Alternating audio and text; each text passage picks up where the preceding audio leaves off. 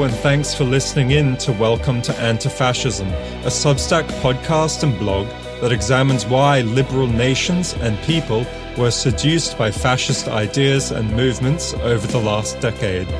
We are your hosts, Alistair Cannon and Nick Purdy, and this is episode 2, where we look at the life and ideas of Karl Graf Durkheim, a Nazi propagandist who became a liberal spiritualist after World War II. Remember to subscribe on Spotify and Substack, where you can read text versions of each episode before the audio is released. It is October 30th, 1945. Hitler has shot himself through the head in his Berlin bunker. Auschwitz has become known to the world. Hiroshima and Nagasaki lie in ruins, leveled by America's atomic blasts 2 months before. The Third Reich, Mussolini's Italy, and the Japanese Empire have fallen. World War II is over. And in Karuizawa, Japan, authorities arrest renowned Nazi propagandist Karl Graf Durkheim for suspected war crimes. The police lock Durkheim away in Tokyo's Sugamo prison, where he awaits a court trial that may end with his execution. Every day for 16 months, Durkheim faces the spectre of impending death. In prison, Durkheim does not know whether salvation or destruction awaits him. In terror, in anxiety, he sleeps as though a noose knots around his neck. The stress gives him heart attacks, convulsions, insomnia. Unable to act, restrained to waiting, he retreats into his mind. He flees into the thick of ideas and smothers the uncertainty of his world with thought. Between his cell walls, Durkheim will have the most profound spiritual experience of his life. He will undergo what he later identifies as a radical transformation, a dissolution of the self, a tabula rasa of the ego. This shift will have consequences that reach across countries through decades, for it will not only make him a beloved and influential spiritual leader, it will help transform Western spirituality. His new spiritual system will also be a forerunner, a pre-echo of the most influential political ideology of the late 20th century, neoliberal individualism. Herr Durkheim led a colourful existence in the years before his imprisonment in Japan. Born into a wealthy, aristocratic family, his whole adult life had been dedicated to serving the German state. As a young man, he served the German Empire as an officer on the front lines of World War I. In his 4 years at the front, he encountered the horrors of war and violence. He spent months shadowed by the spectre of impending death. But amidst the destruction, he found that life acquired a deep meaning. Purpose followed from his unquestionable, ready-to-die commitment to the fatherland. Staring into a dead man's frozen eyes, he realized he could feel free and happy. A supernatural fullness became clear to him against this terrifying background of non-life. He also discovered the strange pleasure in deliberately thrusting himself into deadly danger. The parasuicidal joys of embarking upon a nightly assault on a wooded hill or jumping through a defile under machine gun fire made him feel free. It made him feel indestructible. The greater the fear that seized me, he once wrote, the deeper within me was the feeling of gratitude for the reclaimed and victorious life. With death in the background, I experienced the value of life. Durkheim discovered a link between death, pleasure, meaning, and obedience during the First World War. He acquired a taste for it, and after the Empire lost the fight, he indulged further in these morbid pleasures. In 1919, he supported one of the far-right Freikorps units in their fight against the Munich Republic. Later that year, he narrowly escaped his execution at the hands of a Spartacist firing squad during the Bavarian Revolution. But these masochistic pleasures could not last forever. One night before he was to fight with the Bavarian Freikorps against the Spartacists, Durkheim's conscience awakened him. In an imperious, overwhelming tone, it told him, "Your life as a soldier is over." Unable to disobey this commandment, Durkheim left the army. In 1919, Durkheim found himself at a loss. His fatherland defeated, his nation in turmoil, and his ideals wounded, he felt an entire era of German history coming to an end. Before his eyes, he saw an entire period of life whose very meaning was dying, a reality was sinking. Facing his country's economic and spiritual collapse, he gave his time to intellectual pursuits. At university, he studied psychology and philosophy, eventually becoming a professor. In his spare time, he published leaflets promoting anti-Bolshevik attitudes and counter-revolutionary politics. And meanwhile, he and his wife befriended a couple, the Weindals. Together, they formed a group called The Square, and they spent their time discussing the text of Christian mystic Meister Eckhart, strategies to awaken the German spirit and the future of their folk. Over the next decade, Durkheim's country descended further into economic and social turmoil. Political violence, hyperinflation, poverty, and unemployment plagued the nation. People suffered from chronic anxiety, fear, powerlessness, and despair. Their ideals lost, their world ruined, and their hopes gone. Many lost faith in their society and used all their energy simply trying to survive their sadness and the terrors of disintegration. Others turned to violent political action to quell their misery and fight the sense of groundlessness within themselves and their country. A particularly German melancholia, a Weimarian nihilism, enveloped the nation. Sebastian Haffner's Defying Hitler describes it aptly. Then came 1923, he writes. That extraordinary year is probably what has marked today's Germans with those characteristics that are so strange and incomprehensible in the eyes of the world, and so different from what used to be thought of as the German character. The uncurbed, cynical imagination, the nihilistic pleasure in the impossible for its own sake, and the energy that has become an end in itself. In that year, an entire generation of Germans had a spiritual organ removed, the organ that gives men steadfastness and balance, but also a certain inertia and stolidity.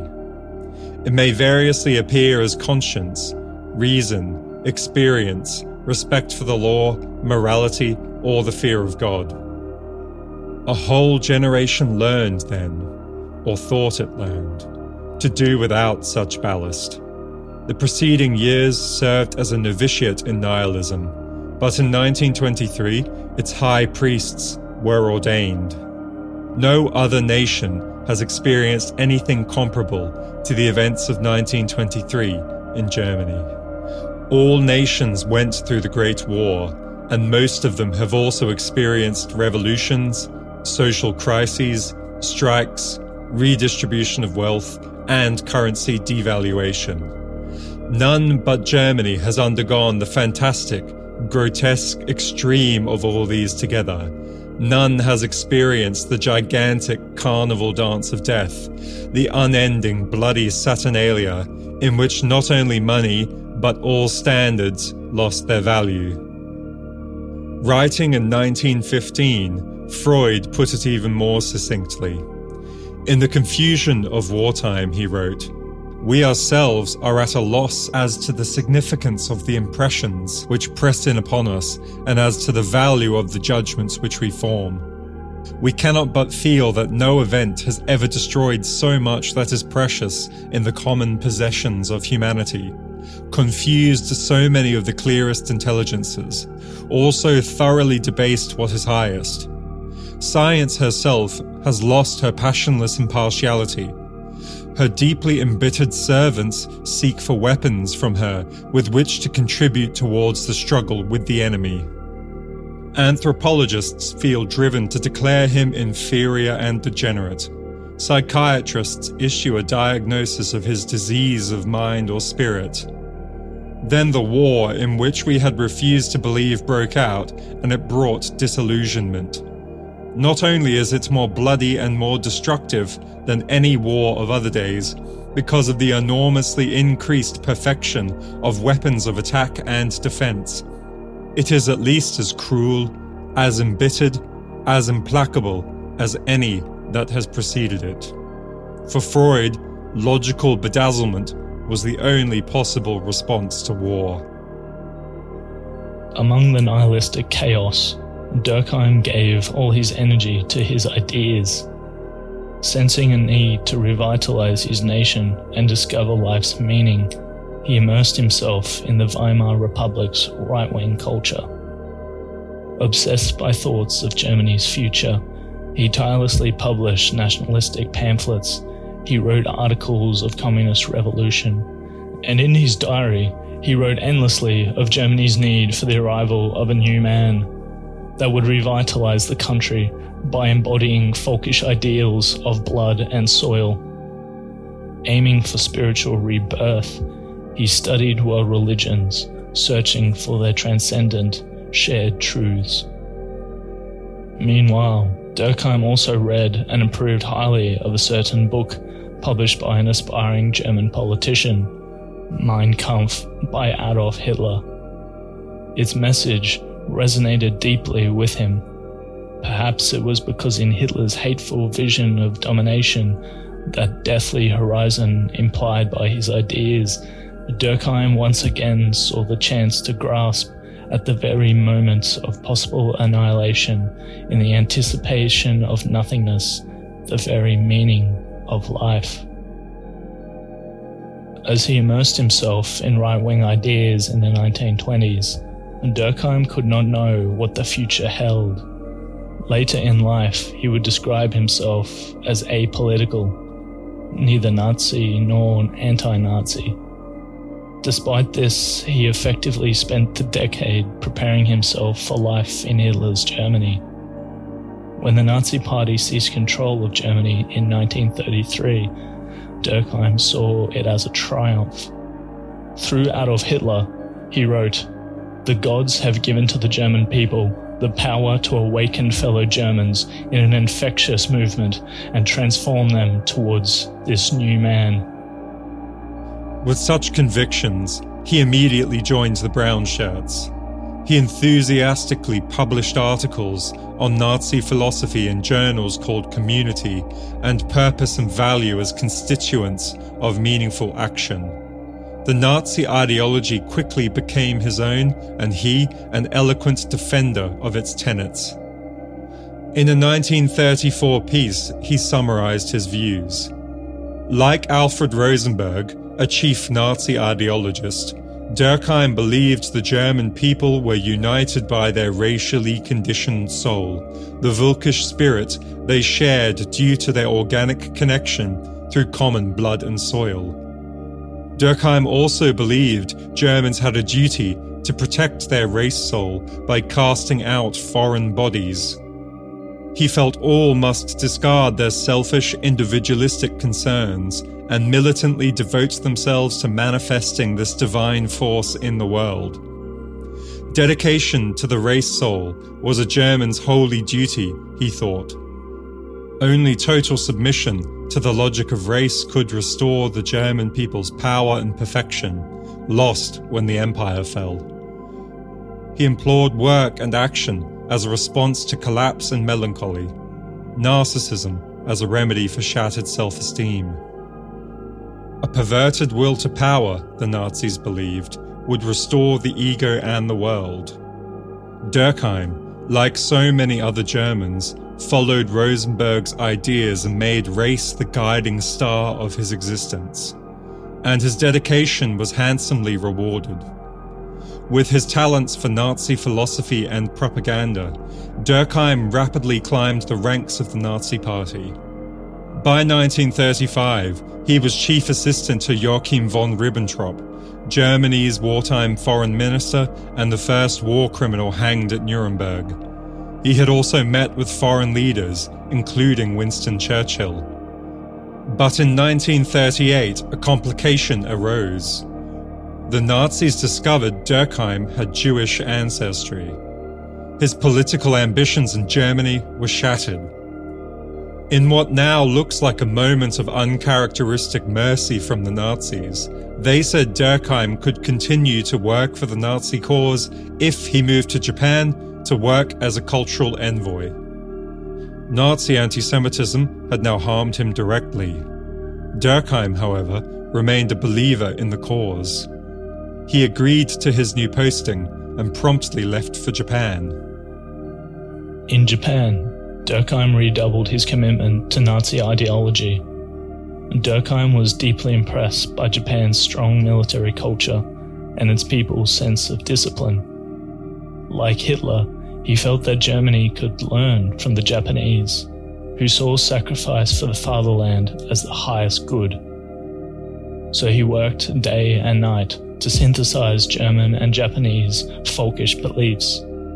He wrote pamphlets, he gave speeches across the country. Over time, he developed an esteemed reputation. People named him the Rosenberg of the East. And eventually, in 1944, the Nazi Party recognized his efforts and awarded him one of the highest honors, the War Merit Cross. But within 18 months, everything had changed. Both the Germans and the Japanese were defeated. Tokyo and Dresden had burned.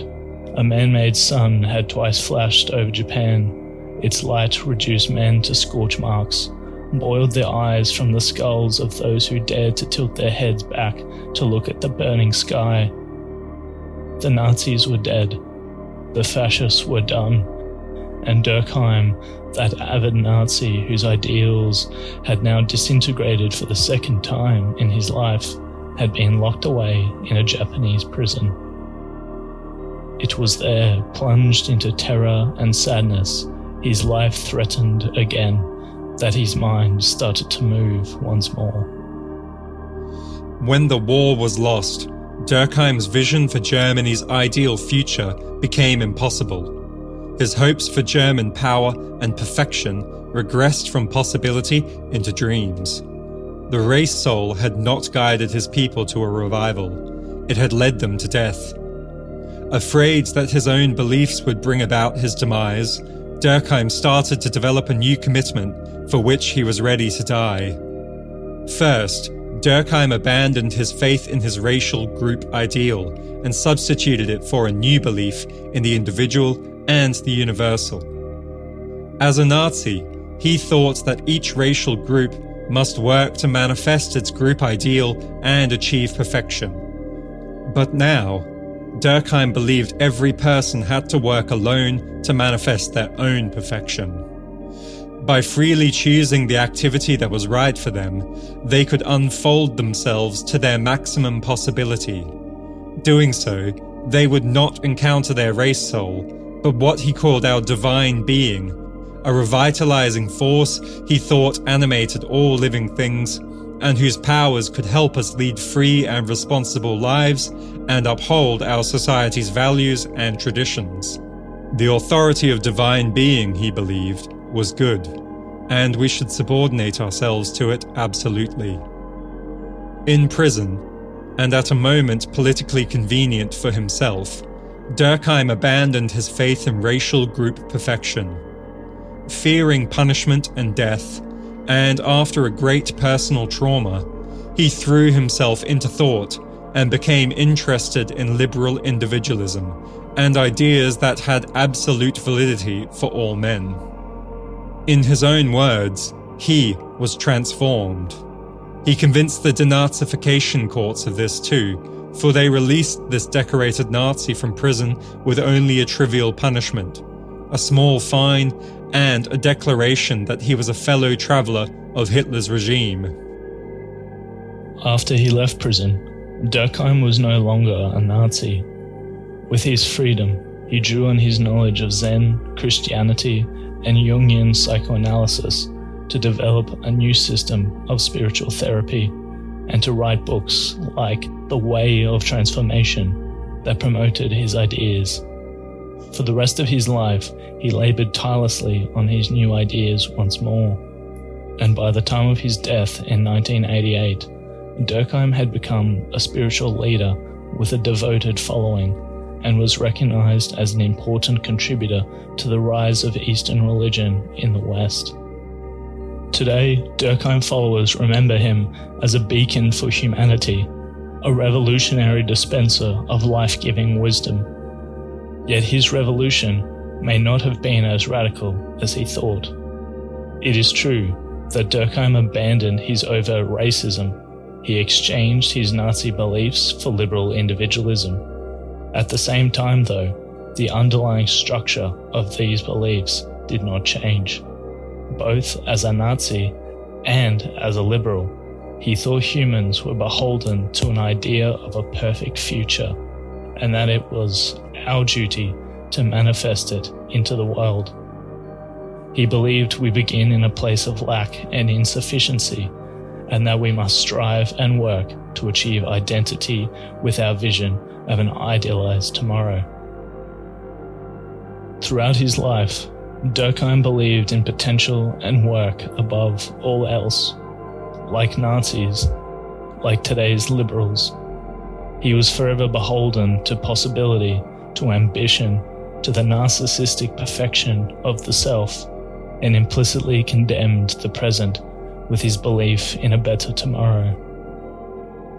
His beliefs during and after the war diverged, not on the level of form, but of content, on whether today could be rectified with an idealized future for individuals or for groups, self-actualization or collective actualization. Given their structural similarity, Durkheim's transition from Nazi to liberal must give us pause. Perhaps his ideological transition was possible not because he radically changed, but because fascism and liberal individualism are linked in a disturbing way. Because, on a fundamental level, they are the same. Because, with their narcissistic fixation on the self and its potential, they mirror each other. And perhaps Durkheim's transformation did not come from a revelation of insight, but from a mind threatened by death and disillusion.